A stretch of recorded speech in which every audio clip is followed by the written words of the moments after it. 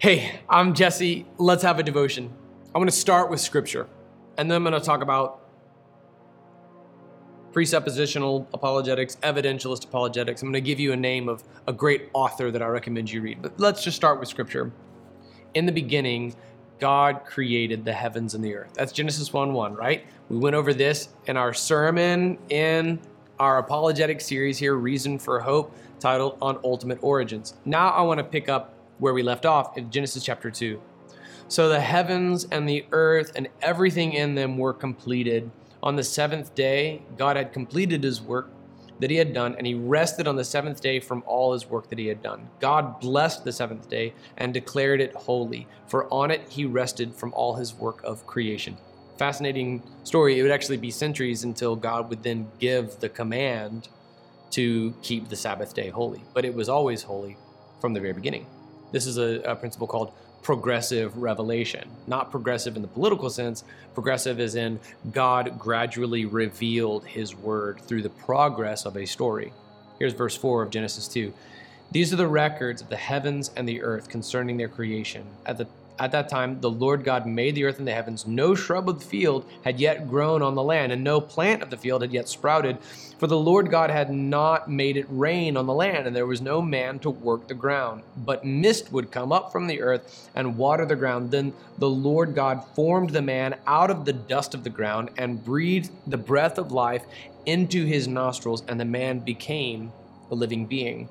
The Lord God planted a garden in Eden, in the east, and there he placed the man he had formed.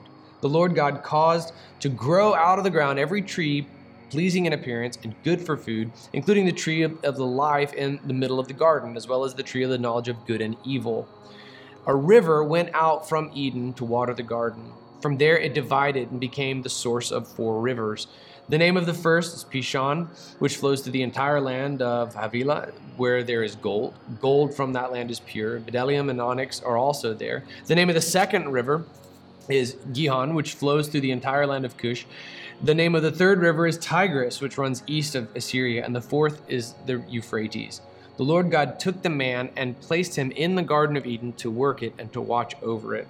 And the Lord God commanded the man, "You are free to eat from any tree of the garden, but you must not eat from the tree of the knowledge of good and evil, for on the day you eat from it, you will certainly die."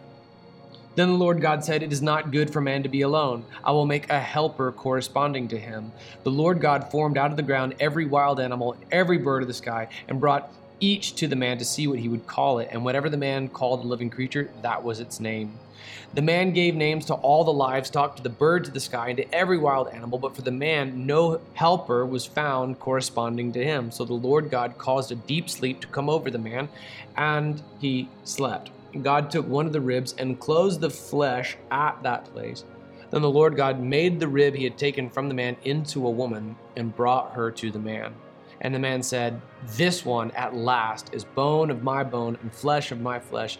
This one will be called woman, for she was taken from man. This is why a man leaves his father and mother and bonds with his wife, and they become one flesh. Both the man and his wife were naked, yet felt no shame." Genesis 2 zooms in on the day of creation, the creation week, 6 days described in Genesis chapter 1, perfect rhythm. Zooms in on the day that God created mankind. It accounts for creation order. It accounts for man's dominion over creation. It tells us more about God, and it also shows us the very first words that God ever spoke to man. As a Christian, I believe that the Bible itself is best believed holistically. I don't think that we go through scripture and we pick out things that are hard for us to believe, and we only start believing when we get to the gospel. If you only believe the part that saves you from hell forever, that's a really convenient part to start believing. So if you are one who disavows Genesis and its creation account, you hold to what's called, say, gap theory, for example. This is where some of my theistic evolutionist friends come from, where you acknowledge that nothing comes from nothing. You want to hold to evolutionary theory, and as a result, you're not satisfied with an unguided process. You believe in evolution as the means by which God created everything that exists. That's not a salvific issue, but I do have to ask, at what point do you start believing? Because if you start believing the Bible right before it saves you from eternity in hell, that's a convenient place to start believing. when you practice apologetics and you share share the gospel with someone, they are going to trip over some of the miracles of the Bible. Don't get tripped up over miracles in the Bible that are not salvific. It's okay if they disbelieve in Jesus walking on water. It's okay if they disbelieve in his feeding the 5,000. It's okay if they disbelieve in the mechanics of the plagues of Egypt, for example, if they try to come to naturalistic explanations for these miracles. I once led a lifelong atheist to faith in Christ, and that was what he began to try to do, is try to rationalize and explain how these miracles, how this blood rain and these frogs from the sky and these locusts and this plague of darkness were all naturalistic in their explanations. And he would trip up over this, but you don't need to conflate belief in Christianity with belief in every single miracle of the Bible. Belief in the other miracles of the Bible, in my experience, when you lead someone to faith in Christ, practicing apologetics, that all flows once they know the Creator.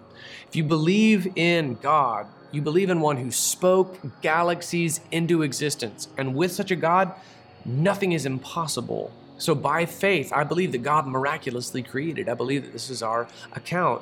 And as a result, I personally do not believe in the theory of evolution. I think that even if I were an atheist, I would have some bones to pick with the theory of evolution. For one thing, the fossil record gives us no such example. The fossil record, we have something called the Cambrian explosion.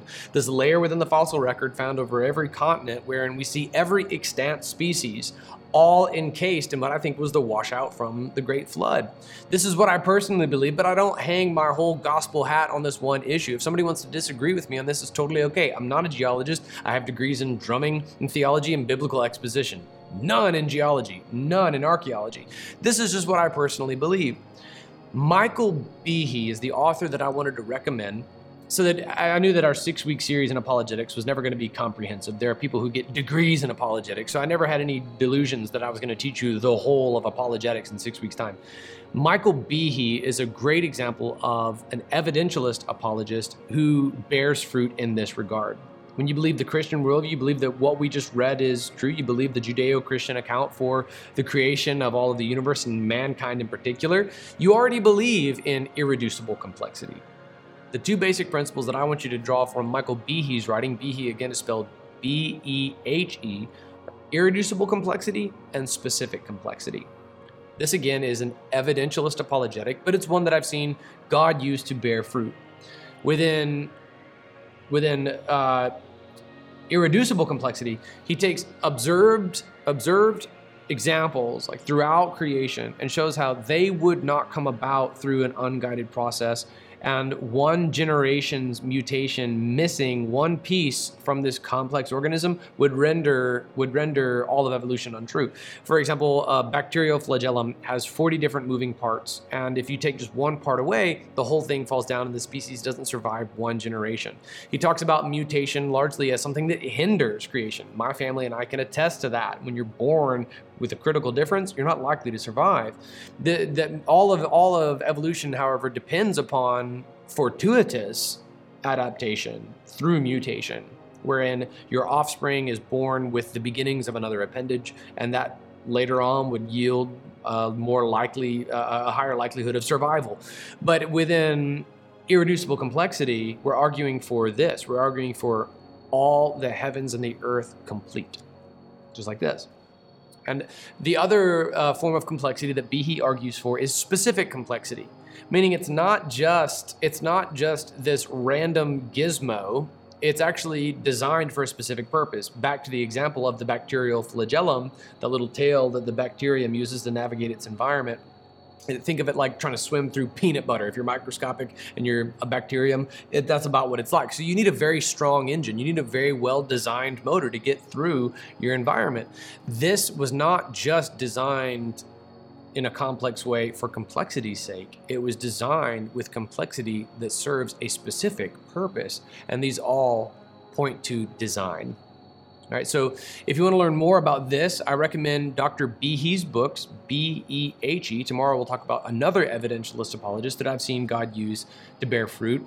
Again, I'm more of a presuppositionalist myself, but I don't want there to be infighting in the world of Christian apologetics. I think that the whole purpose of this is to share Christ with people, and I evaluate an apologetic method based on the spiritual fruit that God uses it to bear. I pray that this has been a blessing to you. It's okay if it's overwhelming at first. I just want to introduce these concepts to you. I want you to learn more about Dr. Behe's writings. It's great, but it's not the gospel, okay? Don't ever stop short of the gospel. Don't ever forsake the Bible. Be bold in your Christian apologetics because you know the truth by name. He's Jesus. The person on the other side of the table from you doesn't yet know that they're not neutral. They don't yet realize they're not objective. They are still wearing the same sin-stained lenses that you and I were born with. They don't yet know the grace. They don't yet know the regenerative power of the Holy Spirit. They don't yet know Jesus, so bring Jesus into your apologetics. Otherwise, it's incomplete. Are you ready? Go.